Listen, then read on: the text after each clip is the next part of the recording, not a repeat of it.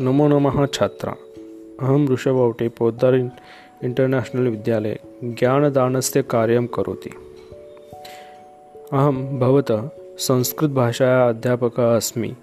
अद्य अहं भवतः समक्षे कक्षा नवम्या द्वितीयपाठः स्वर्णकाक इति उपरि वदामि।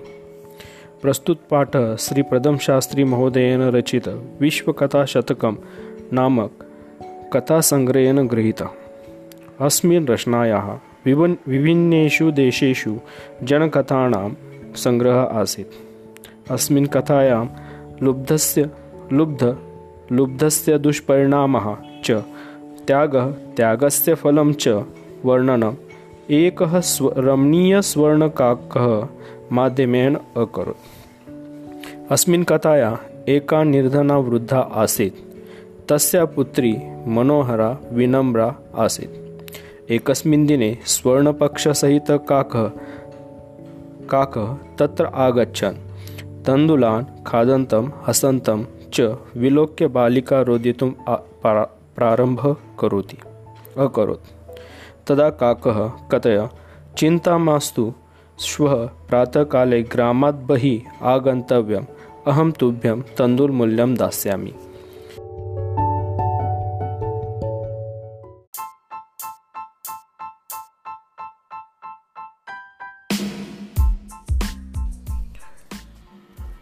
नमो नमः छात्रा। अस्माकं जीवने सुभाषितानाम् अतिमहत्त्वम् अस्ति। सुन्दरवचनं श्रुत्वा मनुष्याणां जीवनं सुन्दरं भविष्यति। अतः अद्य वयं सर्वे नवम्या कक्षायाः पञ्चमपाठः सूक्तिमौक्तिकम् इति पाठस्य अध्ययनं करिष्यामः। तत्पूर्वम् अस्मिन् पाठे नीतिग्रन्थेषु सरलम् अर्थपूर्णेन भाषायां नैतिकज्ञानम् अददत्। अनेन साहाय्येन मनुष्याणां जीवनं सफलं समृद्धं च भवेत्। एतत् प्रकारेण अष्टश्लोकैः सह सुन्दरवचनं कथितः। प्रथमं श्लोके कथितः, मानवः स्वजीवने सदैव आचरणस्य रक्षणं प्रयत्नं कुर्यात्। धनं तु तस्य जीवने आयाति गच्छति च। यदि मनुष्यः धनेन हीनः भवति तर्हि किमपि न हीयते, परन्तु यदि आचरणेन हीनः भवति तदा तु जीवनमेव निरर्थकः भवति। सः तु जीवितम् एव मृत इव भवति। तदनन्तरं द्वितीयश्लोके कथयते, महात्मा विदुरो अकथयत्, ये जनाः धर्मस्य सारं प्रथमं शृणुत् पश्चात् तज्जीवनेषु धारयत्। धर्मस्य स्वरोति यत् आत्मनः विपरीतम् आचरणं कदापि अन्येभ्यः जनेभ्यः न कुरुत्। अर्थात् यदाचरणं भवतां कृते उचितं हितकरं वा न स्यात् तद् अन्येषां कृते न कुरुत्। तदनन्तरं तृतीयश्लोके इति कथयति, आचार्यः चाणक्यो वदति, यदस्मिन् संसारे सर्वे देहधारिणः प्रियं वचनं श्रुत्वा एव प्रसीदन्ति। अतः सर्वे जने प्रयत्नेन सदैव तदैव प्रियं वाक्यं वक्तव्यम्। यतः वचनं कथने कापि दरिद्रता न आगच्छति अथवा कापि दरिद्रता न भवति।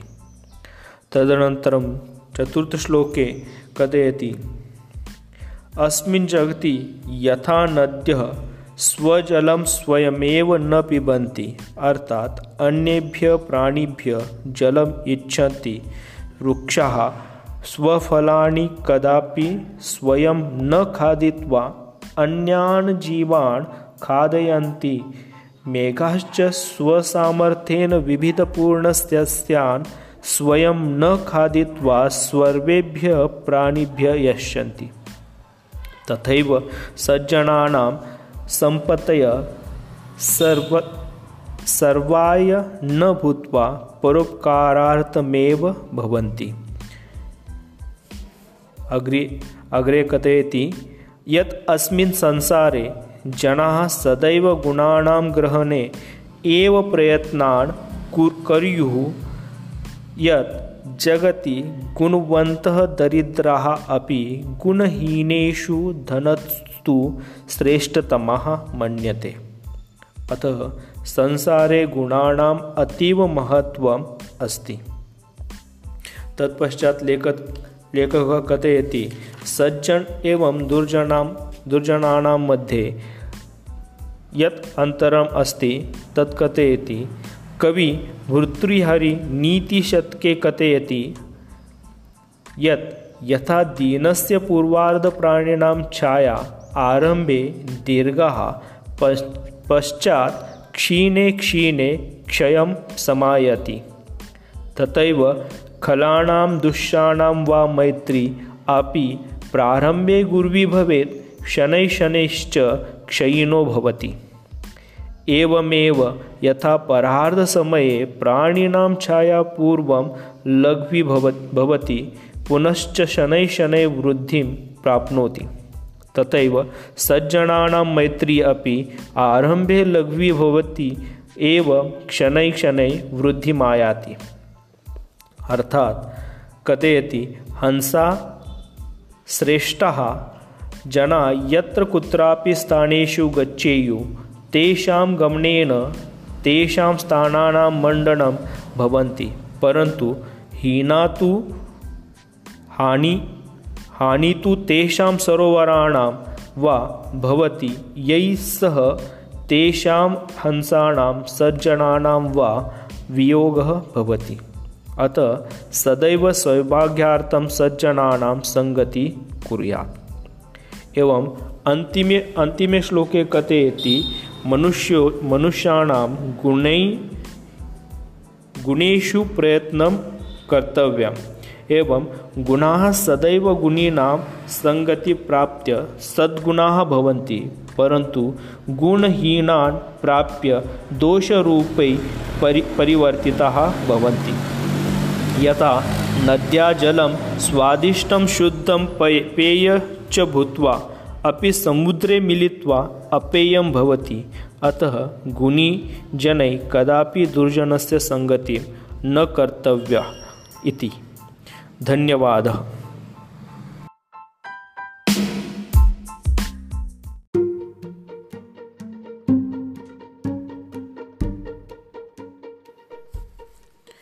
प्रिय छात्रा, नमस्कार।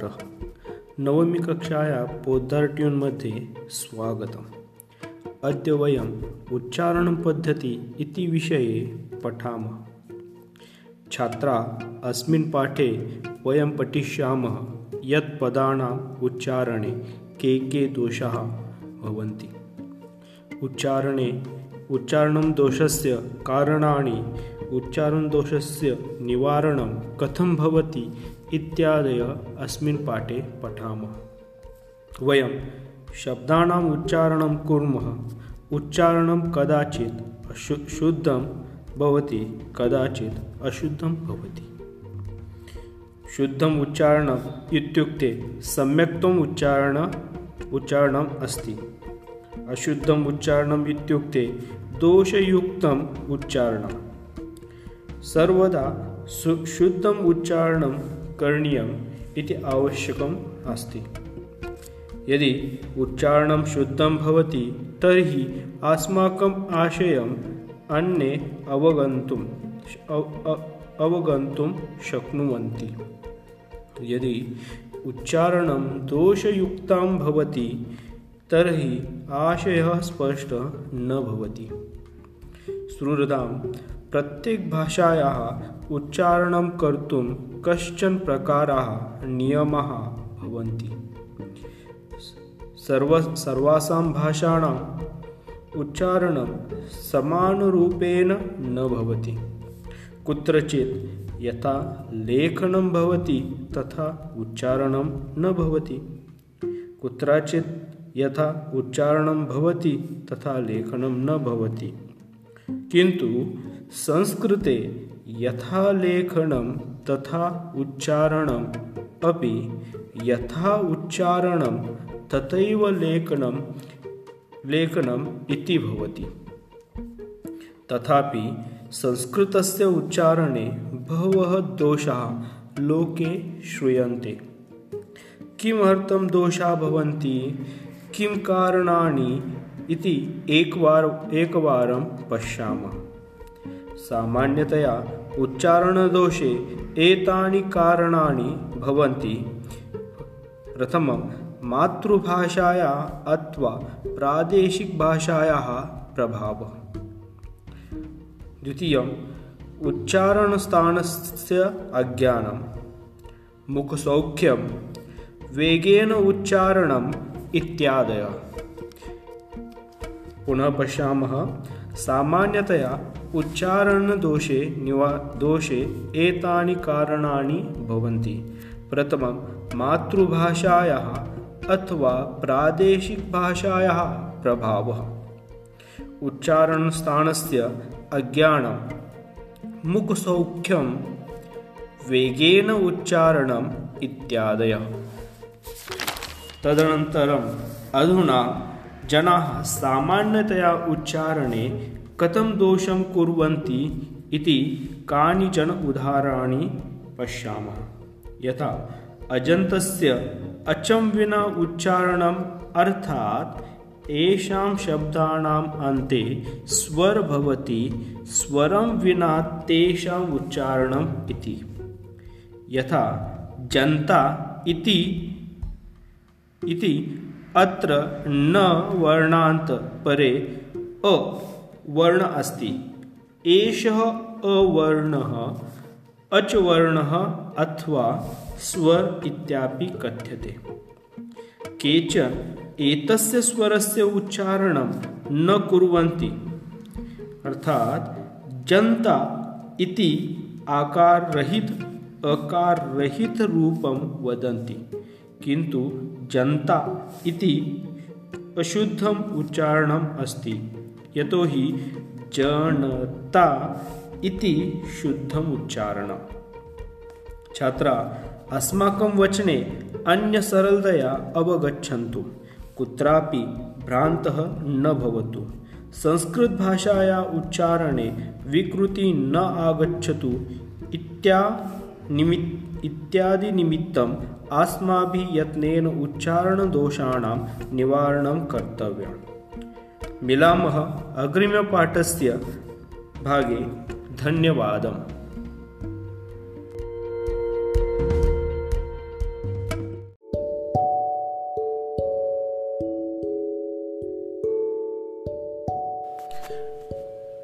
प्रियमित्राणि, नमस्कारः।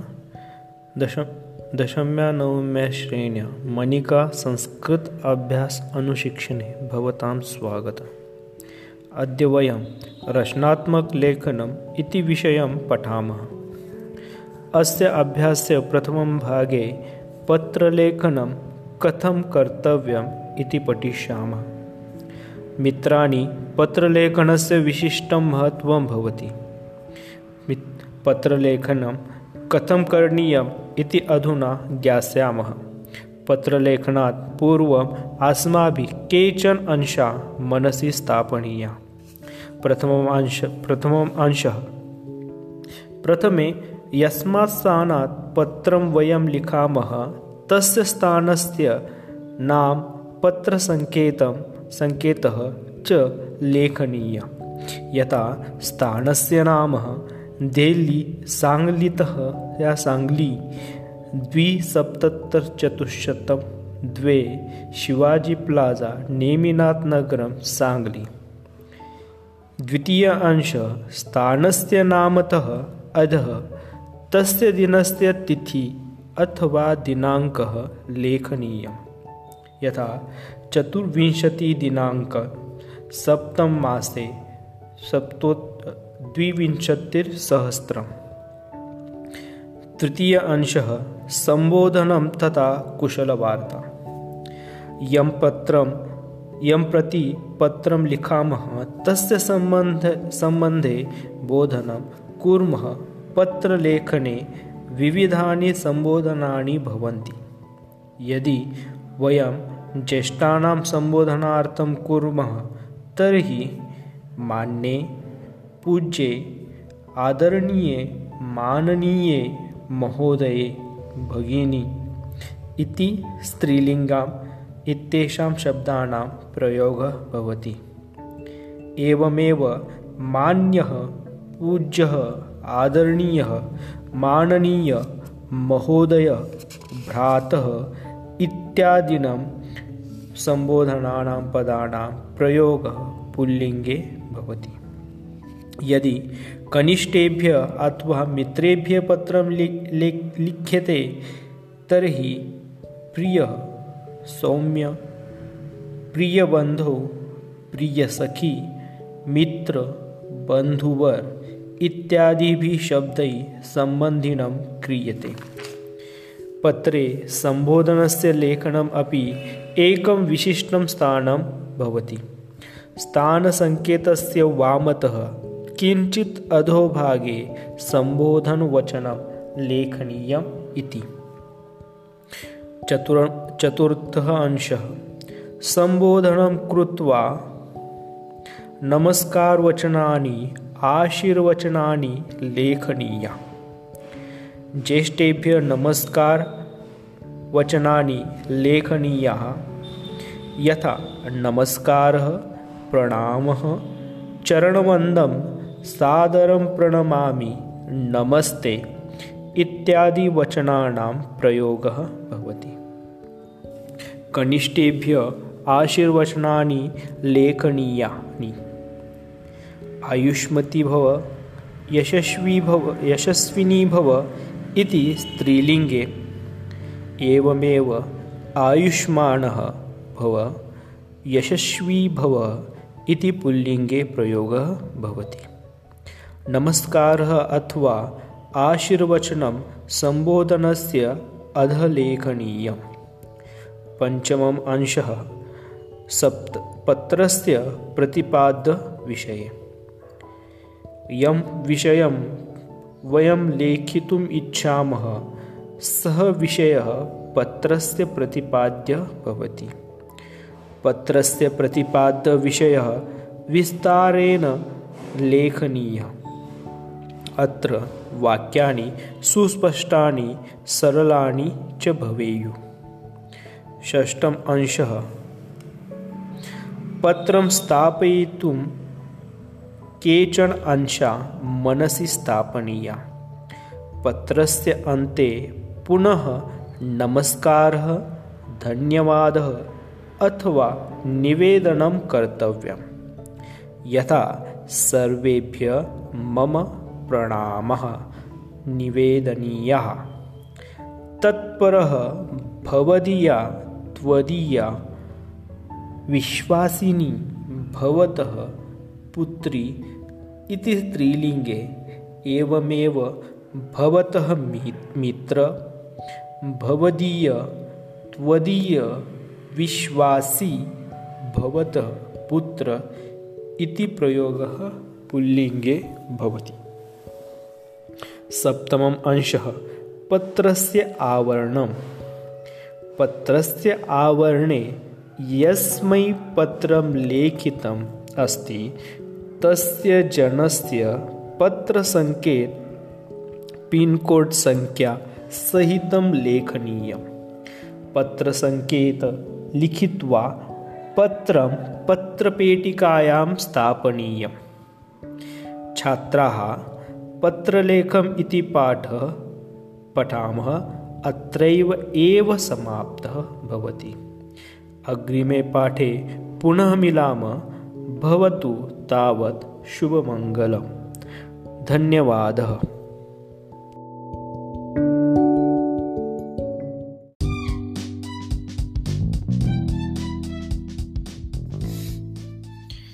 प्रिय छात्रमित्राणि, नमस्कारः। मनिका संस्कृताभ्यास पुस्तकस्य अनुशिक्षणे भवतां स्वागतम्। अद्य वयं तृतीय अभ्यासस्य अव्ययभावः इति समासः पठामः। पूर्वपद प्रधान अव्ययभावसमासः अव्ययभावसमासः यस्मिन् समासे पूर्वपदस्य प्रधानता भवति सः अव्ययभावसमासः वर्तते। यथा विद्यालयस्य समीपम् उपविद्यालयम्। अत्र उप इति अव्ययपदं समीप इति स्थाने भवति। उप इति अव्ययपदं समस्तपदे पूर्वपदं भवति। अनेन एव अर्थस्य बोधः भवति। अतः पूर्वप्रधान अव्ययभावसमास इति कथ्यते। अव्ययभावसमासे पूर्वपदम् अव्ययपदं भवति। अतः अस्यैव नाम अव्ययभावसमासः वर्तते। अपि च अस्य समस्तपदं चापि अव्ययपदं भवति इति। अव्ययभावस्य विभक्त्यार्थे कानिचदानि उदाहरणानि पश्यामः। समीपार्थे, अभाव अर्थे, योग्यता अर्थे, विप्सा अर्थे, सहिता अर्थे, पदार्थनिवृत्ति अर्थे इत्यादि एतेषां षष्ठानाम् अर्थानां योगे एकम् अव्ययपदं वर्तते। यथा समीपार्थे उप इति अव्ययं भवति। यथा वृक्षस्य समीपम् उपवृक्षम् इति। अभाव अर्थे निर् इति अव्ययं भवति। यथा जलस्य अभावः निर्जलम् इति पदं भवति। योग्यता अर्थे अनु इति अव्ययपदं भवति। यथा रूपस्य योग्यम् अनुरूपम् इति समस्तपदं भवति। विप्सार्थे प्रति इति अव्ययं भवति। यथा दिनं दिनम् इति प्रतिदिनम् इति समस्तपदं भवति। सहिता अर्थे सह इति अव्ययपदं भवति। यथा चित्रेण सहितं सचित्रम् इति समस्तपदं भवति। अन्तिम पदार्थनिवृत्ते यथा इति अव्ययपदं भवति। यथा शक्तिम् अनतिक्रम्य यथा शक्ति इति अव्ययपदं भवति। छात्रमित्राणि, अस्माकं पाठ्यपुस्तके इत्येव विषयाः सन्ति। अतः एतेषां विषये एव पठामः। अधुना एतानि पदानि पश्यामः। अत्र विग्रहे वाक्यं समस्तपदं च दत्तम् अस्ति। विद्यालयस्य समीपम् उपविद्यालयम् इति। शक्तिम् अनतिक्रम्य यथाशक्ति। एकम् प्रत्येकम् इति। छात्रमित्राणि, एतेषु उदाहरणेषु पूर्वपदानाम् अव्ययानि वर्तते। एतेषां प्रयोगः समीपपदार्थनिवृत्ते विप्सादि अर्थेषु वर्तते। अतः अत्र अव्ययभावसमासः वर्तते। छात्रमित्राणि, अधुना उदाहरण अनुसृत्य अव्ययभावस्य समस्तपदानि लिखामः। समस्तपदस्य लेखनसमये अस्माभिः एते अंशाः ध्यातव्यः। अव्ययभावसमासे पूर्वपदम् अव्ययं भवति। अव्ययभावसमासस्य समस्तपदम् अव्ययं भवति। अव्ययभावस्य समस्तपदस्य अन्ते यदि अकार आकार वा भवति, अकारस्य आकारस्य स्थाने अम् इति भवति। यथा उपवृक्षम् इति पदस्य समस्तपदम् उपवृक्षम्। अस्य समस्तपदस्य अन्ते अकारः इति भवति। अकारः इति भवति। अकारस्य स्थाने अम् इति पदस्य आगमनं भवति इति। अधुना समासपदं भवति उपवृक्षम्। यथा उपगंगा। उपगंगा अत्र समस्तपदस्य अन्ते आकारः इति अस्ति। अतः आकारस्य स्थाने अम् इति भवति। अधुना समस्तपदं भवति उपगंगम् इति। दीर्घ इकारस्य ह्रस्व इकारः भवति। यथा उपनदी। अत्र समस्तपदे अन्ते ईकारः अस्ति। ईकारस्य ह्रस्व ईकारः भवति।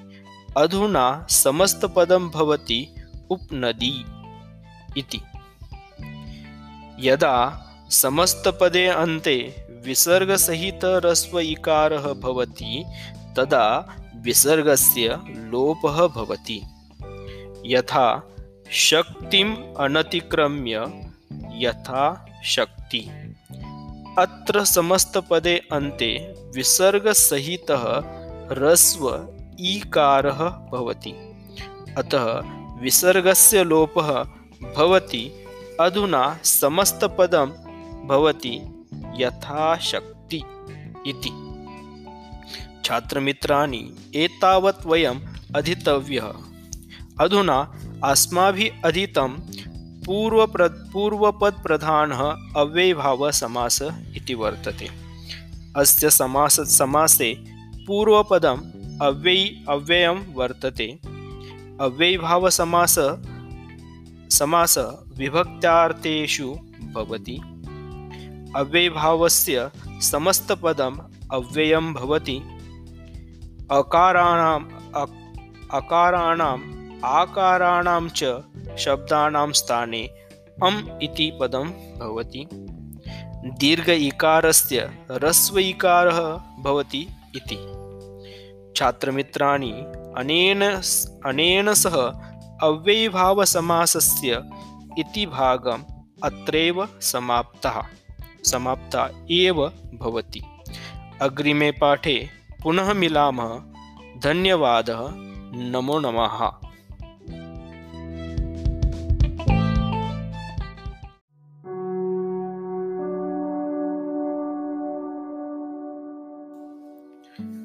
नमो नमः छात्रा। संस्कृतकक्षायां स्वागतम्। अद्य वयं वाक्यरचना इति विषयं पठामः।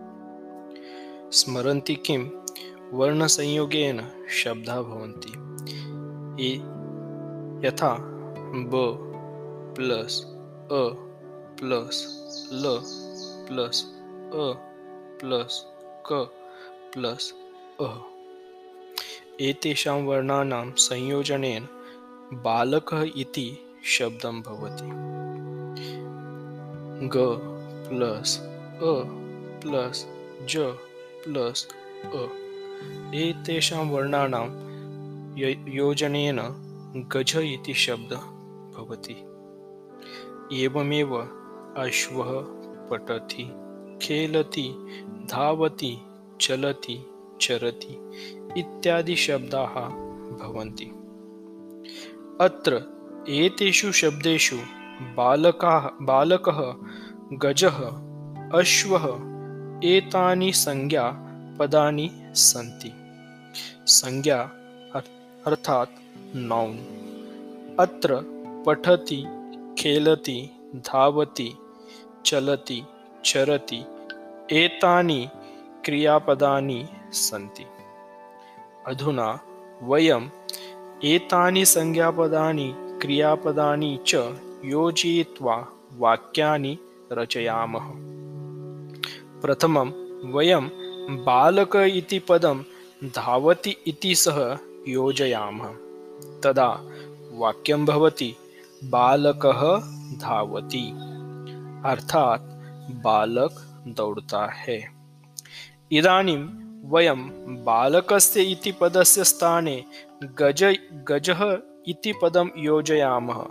तदा वाक्यं भवति गजः धावति अर्थात हाथी दौड़ता है।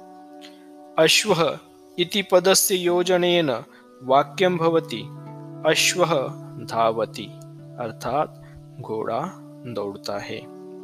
एवमेव कुक्कुरः धावति, युवकः धावति, युवती धावति, बालिका धावति। एतानि वाक्यानि भवन्ति। अत्र वयं पश्यामः धावति इति क्रियापदं सर्वत्र समानम् अस्ति। कुक्कुरः, युवकः, युवती, बालिका एतानि कर्तृपदानि भिन्नानि सन्ति। अधुना बालकः भिन्न भिन्न क्रियापदैः सह योजयामः। बालक इति कर्तृपदं धावति इति क्रियापदेन सह योजयामः तदा वाक्यं भवति बालकः धावति। पठति इति क्रियापदेन सह योजयामः वाक्यं भवति बालकः पठति अर्थात बालक पढ़ता है। लिखति इति क्रियापदेन सह वाक्यं भवति बालकः लिखति अर्थात वाक्य बनता है बालकः लिखता है, बालक लिखता है। एवमेव गच्छन्ति इति क्रियापदेन सह वाक्यं भवति बालकः गच्छति अर्थात बालक जाता है।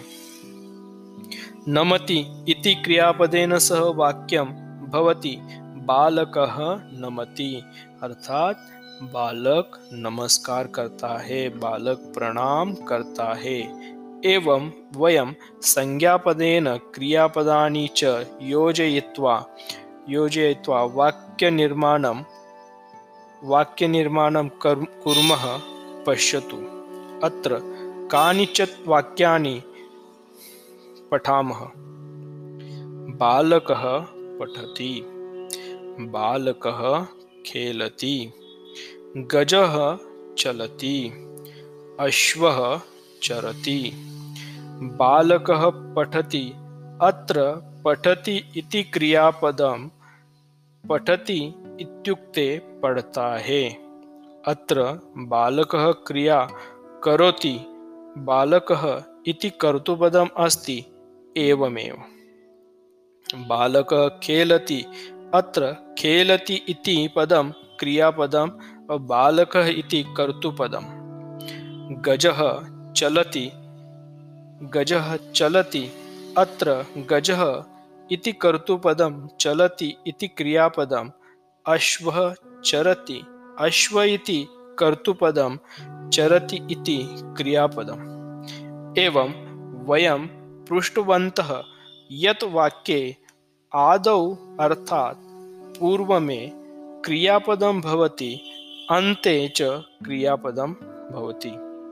अर्थात आदौ अर्थात पहले, पूर्वं कर्तृपदं भवति, अन्ते च क्रियापदं भवति। कर्तृपदानि संस्कृते त्रिधानानि भवन्ति। पुल्लिंग कर्तृपदानि, स्त्रीलिंग कर्तृपदानि, नपुंसकलिंग कर्तृपदानि। मोहनः, बालकः, विद्यालयः, पर्वतः, समुद्रः एतादृशाः कर्तृपदानि पुल्लिंगे भवति। सीता, गीता, बालिका, वाटिका, नदी एतादृशानि कर्तापदानि स्त्रीलिंगे भवति।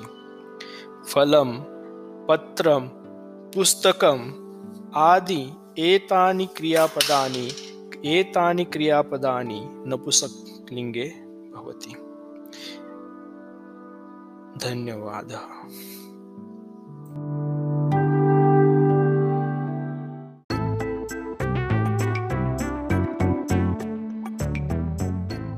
Hello dear students, I am Anil sir, social science teacher of Podar International School and Junior College Sangli. Welcome in Podar Tune. Today we are going to learn what is democracy and why a democracy. Objective of this chapter: to realize the importance of democracy, to define democracy, and to realize the problems of a non-democratic country.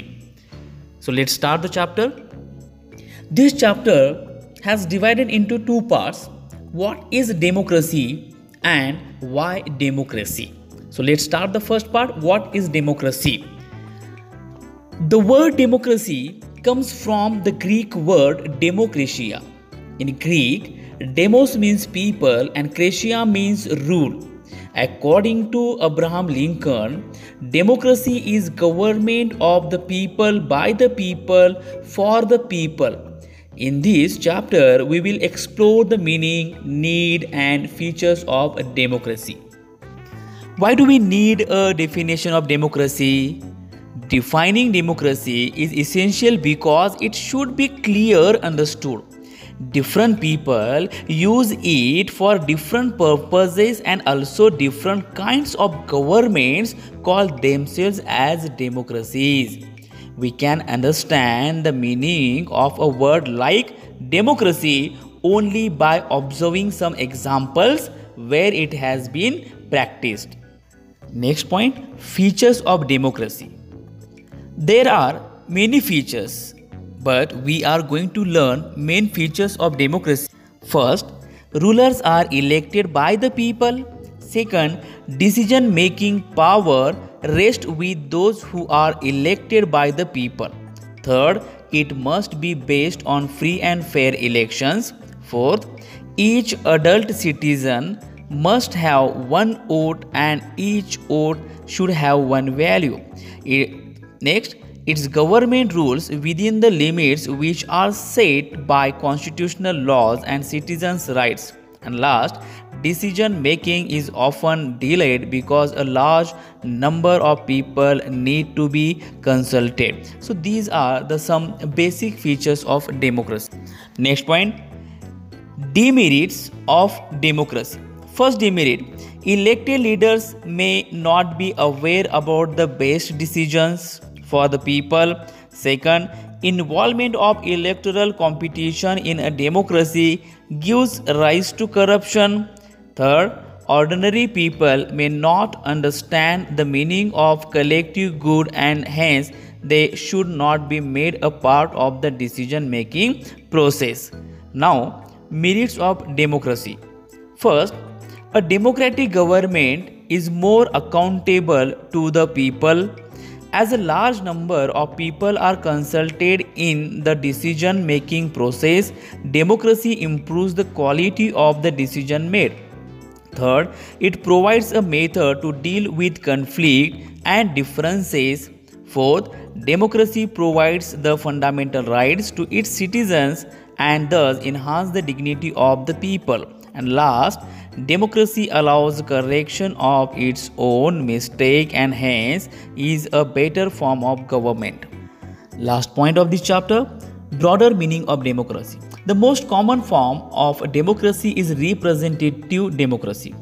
In this, the majority of people rule through their elected representative. Because modern democracies involve such a large number of people that it is physically impossible for them to sit together and take collective decisions.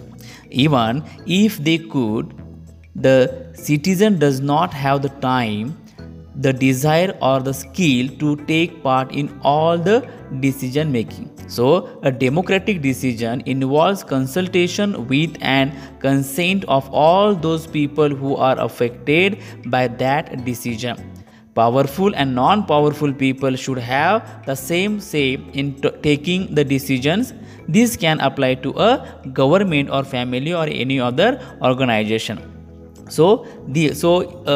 Main keywords, for example, a referendum, a general vote by the electorate on a single political issue which has been referred to them for a direct decision. What is the cabinet? The committee of senior ministers responsible for controlling government policy. Next, what is a dictatorship? A form of government in which a person or a group of persons possesses absolute power without effective constitutional limitation. And what is the morality? Principles concerning the distinction between rights and wrong. Thank you.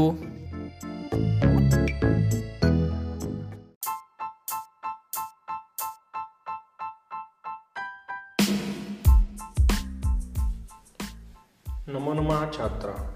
अद्य वयं पर्यावरण इति पाठस्य हिंदी अर्थ पश्यामः। सर्वप्रथम संस्कृते वाचनं पश्यतु। प्रकृति सर्वेषां प्राणिनां संरक्षणाय यते। इयं सर्वान् पुष्णाति विविधैः प्रकारैः तत्परयति च सुखसाधनैः पृथ्वी जलं तेजो वायु आकाशश्च प्रमुखानि तत्त्वानि तान्येव मिलित्वा पृथक्तया वा अस्माकं पर्यावरणं रचयन्ति। आविर्यते परितः समान्तः लोकोन्नेतेति पर्यावरणम्। यथा जातशिशु मातृगर्भे सुरक्षिता तिष्ठति तथैव मानवः पर्यावरणकुशौ परिकृषितं प्रदूषणरहितं च पर्यावरणम् अस्मभ्यं सांसारिकजीवनसुखं द्विविचारं सत्यसंकल्पं माङ्गल्यसामग्रीश्च प्रददाति। प्रकृतिकोपै आतङ्कितो जनः किं कर्तुं प्रभवति? जलप्लावने अग्निभये भूकम्पे वात्यचक्रे उल्कापाताभिश्च सन्तपस्य मानवस्य क्व मङ्गलम्। अतएव प्रकृति अस्माभिः रक्षणीया, तेन च पर्यावरणं रक्षितं भविष्यति। प्राचीन काले लोकमंगलशासन ऋषयो वने निवसन्तो स्म। यतो हि वने एव सुरक्षितं पर्यावरणम् उपलभ्यते स्म। विविधा विहगा कलकूजितस्तत्र स्तोत्ररसायनं ददाति। सरितो गिरिनिर्झराश्च अमृतस्वादु निर्मलं च प्रयच्छन्ति। वृक्षा लताश्च फलानि पुष्पाणि इन्धनकाष्ठानि च बहुमूल्येन समुपरहन्ति। शीतलमन्दसुगन्धवनपावना औषधकल्पं प्राणवायु वितरन्ति। परन्तु स्वार्थान्धमानवस्तदेव पर्यावरणमद्यं नाशयति। स्वल्पलाभाय जनाः बहुमूल्यानि वस्तूनि नाशयन्ति। यन्त्रागाराणां विषाक्तं जलं नद्यः निपतन्ते, येन मत्स्यादीनां जलचराणां च क्षणैव नाशो जायते। नदीजलमपि तत्सर्वार्थपेयं जायते। वनवृक्षा निर्विवेकं छिद्यन्ति व्यापारवर्धनाय, येन अवृष्टिः प्रवर्धते। वनपशवश्च शरणरहिता ग्रामेषु उपद्रवं विदधति। शुद्धवायुरपि वृक्षकर्तनान् सङ्कटापन्नो जातः। एव हि सर्वान्धमानवैर्विकृतिमुपगता प्रकृतिरेव तेषां विनाशकर्त्री सञ्जाता। पर्यावरणे विकृतिमुपगते जायते विविधा रोगा भीष्मसमस्याश्च। तत्सर्वमिदं चिन्तनीयं प्रभाति। धर्मो रक्षति रक्षतः इत्यार्षवचनं पर्यावरणरक्षणमपि धर्मस्यावाङ्गमिति ऋषयः प्रतिपादितवन्तः। तत एव वापिकूपतडागादि निर्माण, देवायतन विश्रामगृहादि स्थापनश्च धर्मसिद्धे स्तोत्रारूपेण अङ्गीकृतं। कुक्कुरसुकुरसर्पणकुलकुलादिस्थलचराः मत्स्यकश्चापि करप्रभृतयो जलचराश्चापि रक्षणीया। यतस्ते स्थलमलपोदानिना जलमलहारपानिश्च प्रकृतिरक्षयैव सम्भवति। लोकरक्षेति न संशय इति कथयति। अधुना हिंदी अर्थं पश्यामः। प्रकृति सब प्राणियों की रक्षा के लिए प्रयत्न करती है। यह विभिन्न प्रकार से सबको पुष्टि करती है तथा सुख साधनों से तृप्त करती है। पृथ्वी, जल, तेज, वायु और आकाश ये सब इसके प्रमुख तत्व हैं। ये ही मिलकर या अलग अलग हमारे पर्यावरण को बनाते हैं। संसार जिसके द्वारा सब ओर से आच्छादित किया जाता है वह पर्यावरण कहलाता है। जिस प्रकार अजन्मा जिसने जन्म नहीं लिया ऐसा शिशु माता के गर्भ में सुरक्षित रहता है, उसी प्रकार मनुष्य पर्यावरण की कोख में सुरक्षित रहता है। परिष्कृत अर्थात शुद्ध तथा प्रदूषण से रहित पर्यावरण हमको सांसारिक जीवन सुख, अच्छे विचार, अच्छे संकल्प तथा मांगलिक सामग्री देता है। प्रकृति के क्रोधों से व्याकुल मनुष्य का क्या कर सकता है? बाढ़, अग्निभय, भूकंप, आंधी तूफानों तथा उल्का आदि के गिरने से संतप्त दुखी मानव का कहाँ कल्याण होगा? अर्थात कहीं नहीं।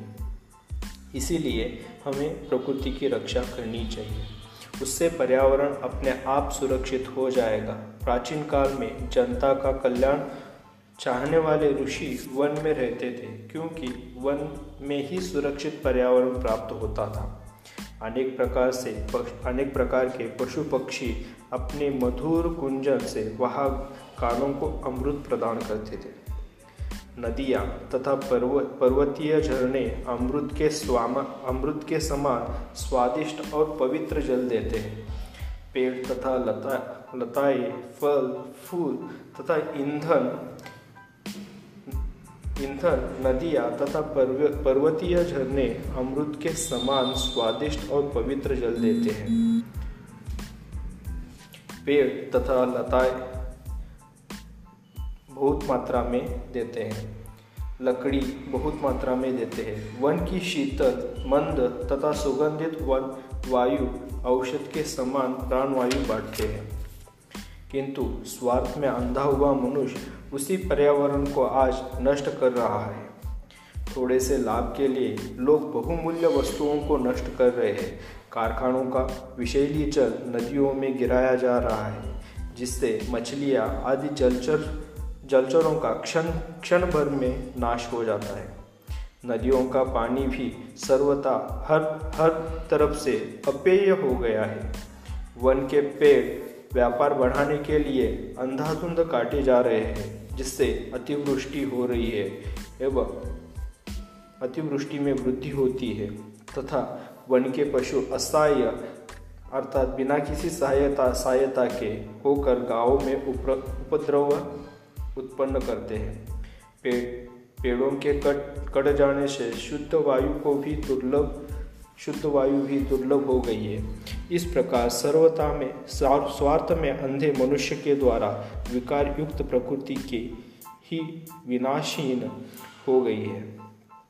पर्यावरण में विकार आ जाने से विभिन्न रोग तथा भयंकर समस्याएं उत्पन्न हो रही है।